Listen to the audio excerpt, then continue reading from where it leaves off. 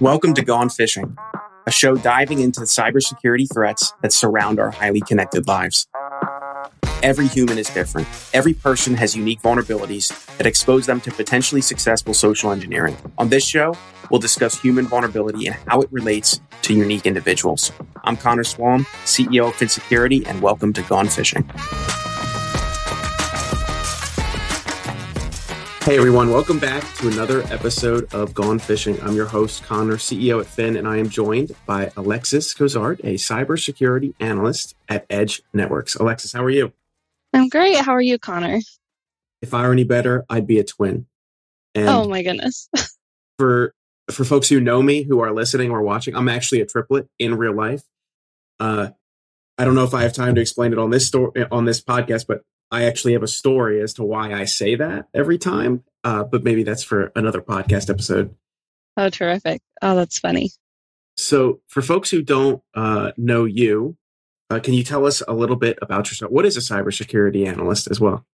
Yeah, absolutely. So being a cybersecurity analyst can kind of depend on where you work and your industry and vertical, but I went to school for information technology, administrative management with a specialization in cybersecurity and digital forensics. So I started out after college as a security operations center analyst, triaging security incidents and kind of learning what they mean and learning how to express what they mean. And part of that was actually getting to work with a product that dealt with email security, and it quickly became my special interest. And so I then moved to Edge Networks. So we got our foundations in managed IT, but we are a cyber firm who is growing from small to medium-sized businesses and hopefully beyond. But small businesses definitely have my heart. Both my parents are small business owners, so I've gotten to see firsthand the challenges that can happen for small and medium-sized businesses. And as an MSSP, I've gotten to try a couple of different platforms similar to Fin, and very excited to talk today about why I'm such a fan. Awesome. So one of the suggested topics that you had for us is that you're never too small for a cyber attack. Can you explain that?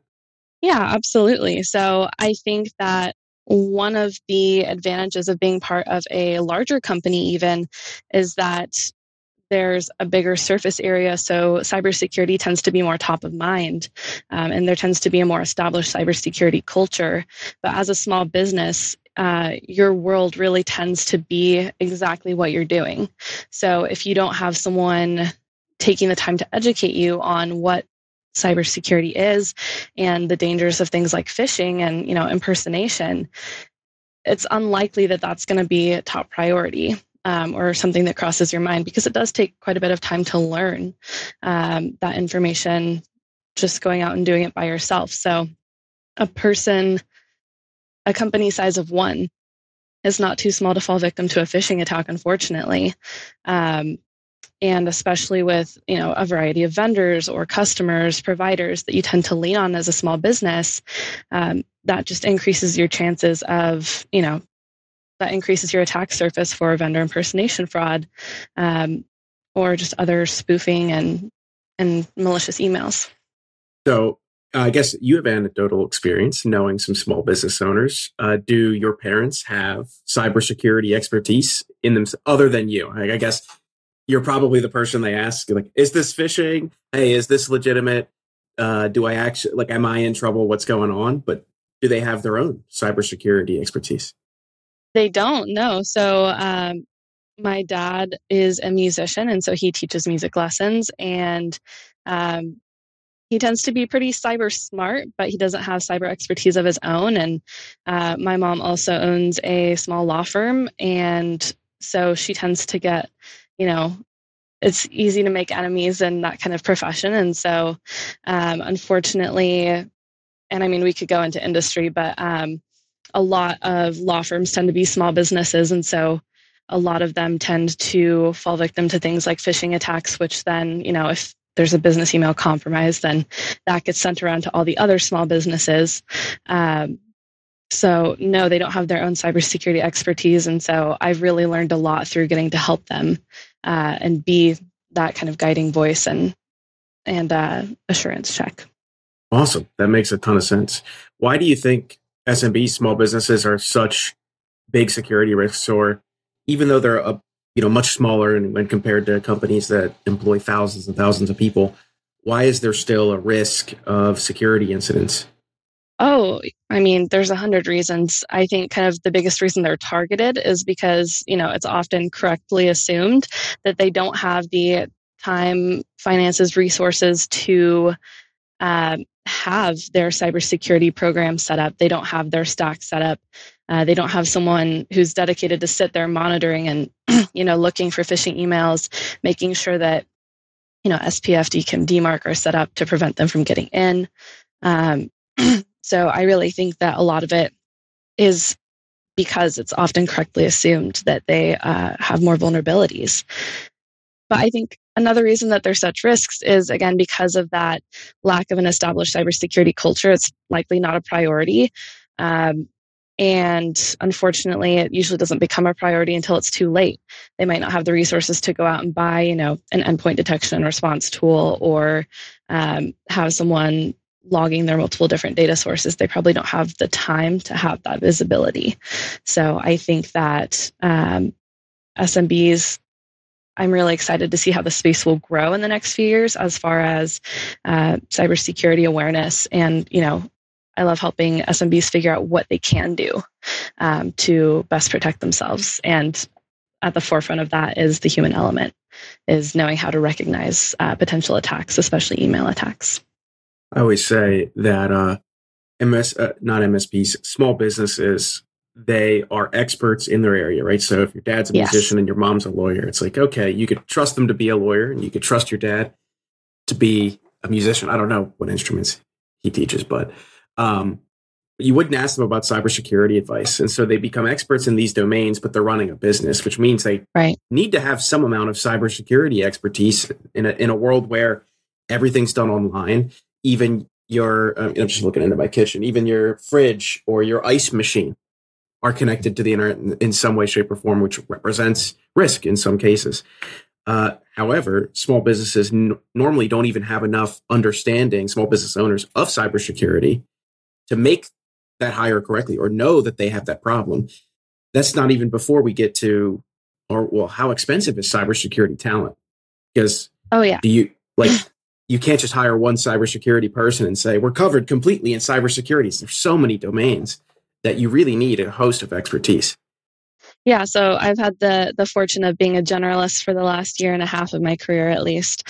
I once had a really fantastic boss ask, what is the breadth of your knowledge? So if someone came to you and said, do you know how to set up my cybersecurity program for me?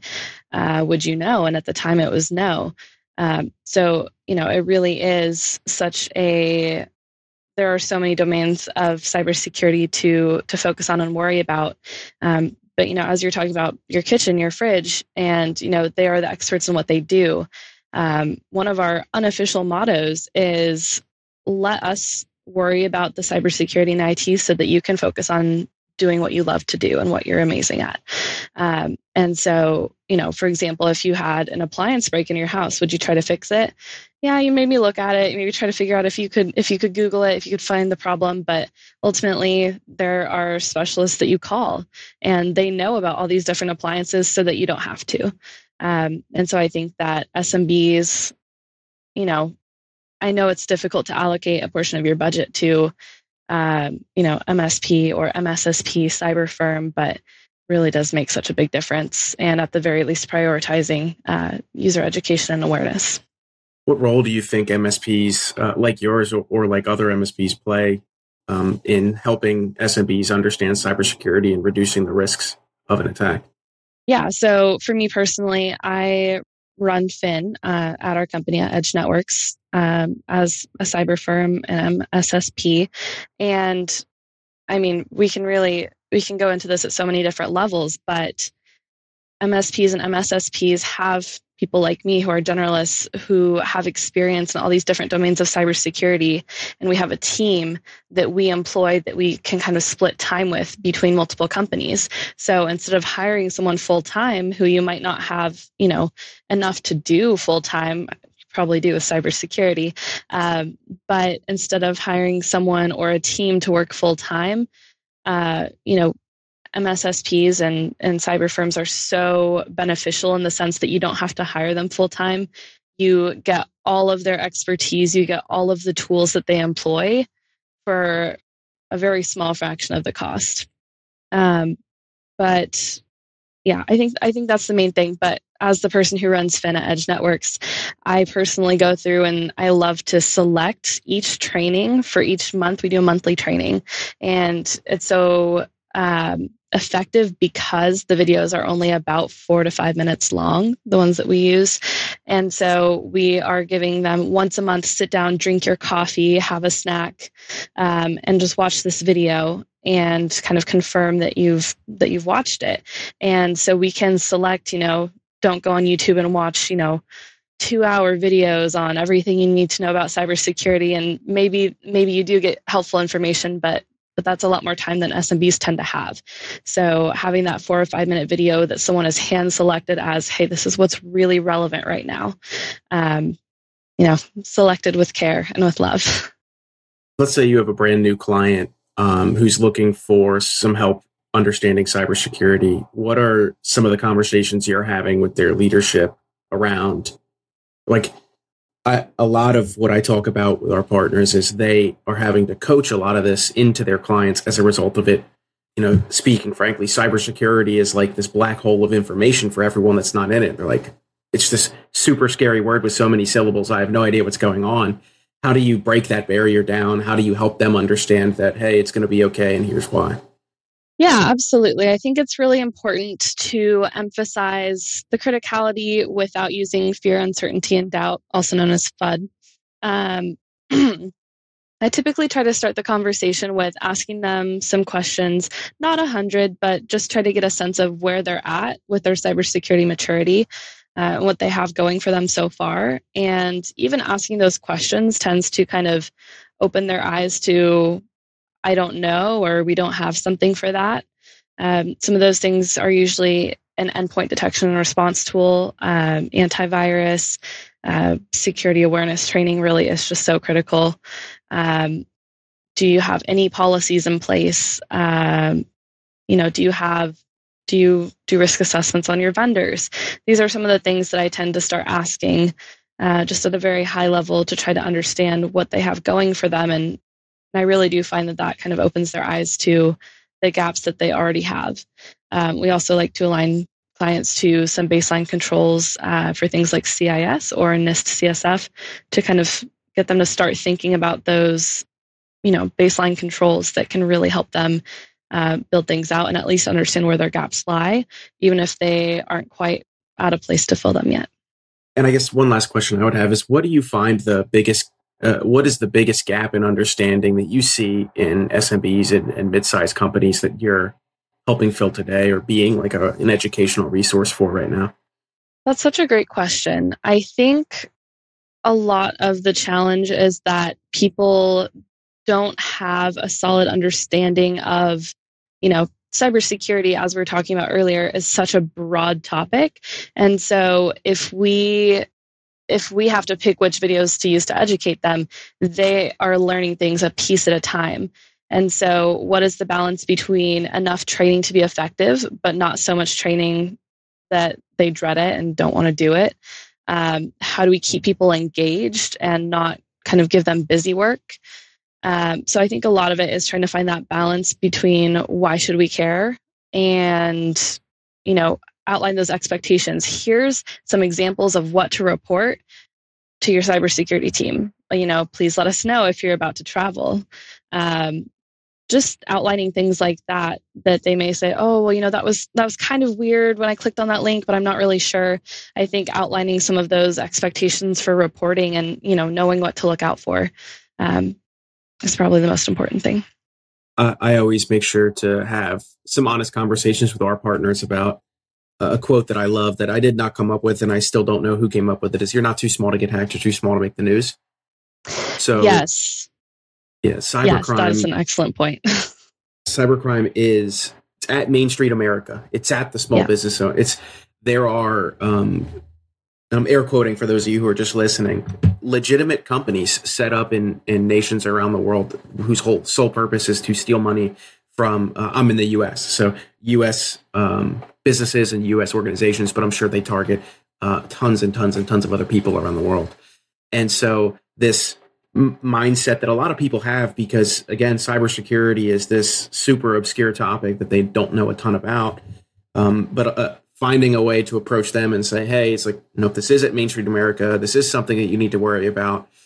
You're just too small to make the news. But here's, stats from the FBI. Here's Verizon's data breach and investigation report. Let's talk about these huge organizations that collate tons of information on businesses just like yours that end up having to pay ransoms, having to pay huge sums of money to just understand if there was a breach or not a breach, or, sometimes go under. So, I think one last point I want to bring up there, speaking of that, is it is also so important to encourage open communication. And so obviously that's easier when you have an MSSP to verify, like, hey, we fell victim to a phishing attack. Here's what we did to remediate it. Here's what we did to improve going forward. It's easier when you have that backing, but it's so critical. I actually spoke at an industry expo about a year ago, and I was talking about vendor impersonation fraud. And, I asked, has anyone had experience with this? And one person very bravely raised their hand, and then everybody opened up. So I think becoming part of something like, an ISAC, information sharing, can also be so helpful to stay on top of what trends are hitting businesses just like yours, and share that information so that people know what they're looking at when it happens to them. I think that is some wonderful advice. For folks who wanted to connect with you or connect with Edge Networks, how would you suggest they do that? Yeah, absolutely. We have a few different resources. We have our website, but we are also very active on LinkedIn. So I'd say that's probably the best place to get a taste of some of the content that we like to put out there. So our LinkedIn is just at Edge Networks. Awesome. For everyone watching or listening today, we'll have links to all that in the show notes, so you can connect and reach out to Edge Networks if you'd like. Alexis, thanks so much for joining me today. It was a wonderful conversation, and I can't wait to have you on for another episode. Absolutely. Thank you so much, Connor. Thank you so much for listening. If you want to find out more about creating high-quality security awareness training campaigns that engage employees and change their habits, then check out FinSecurity at phinsec.io or click the link in our show notes. Thanks for fishing with me. See you next time.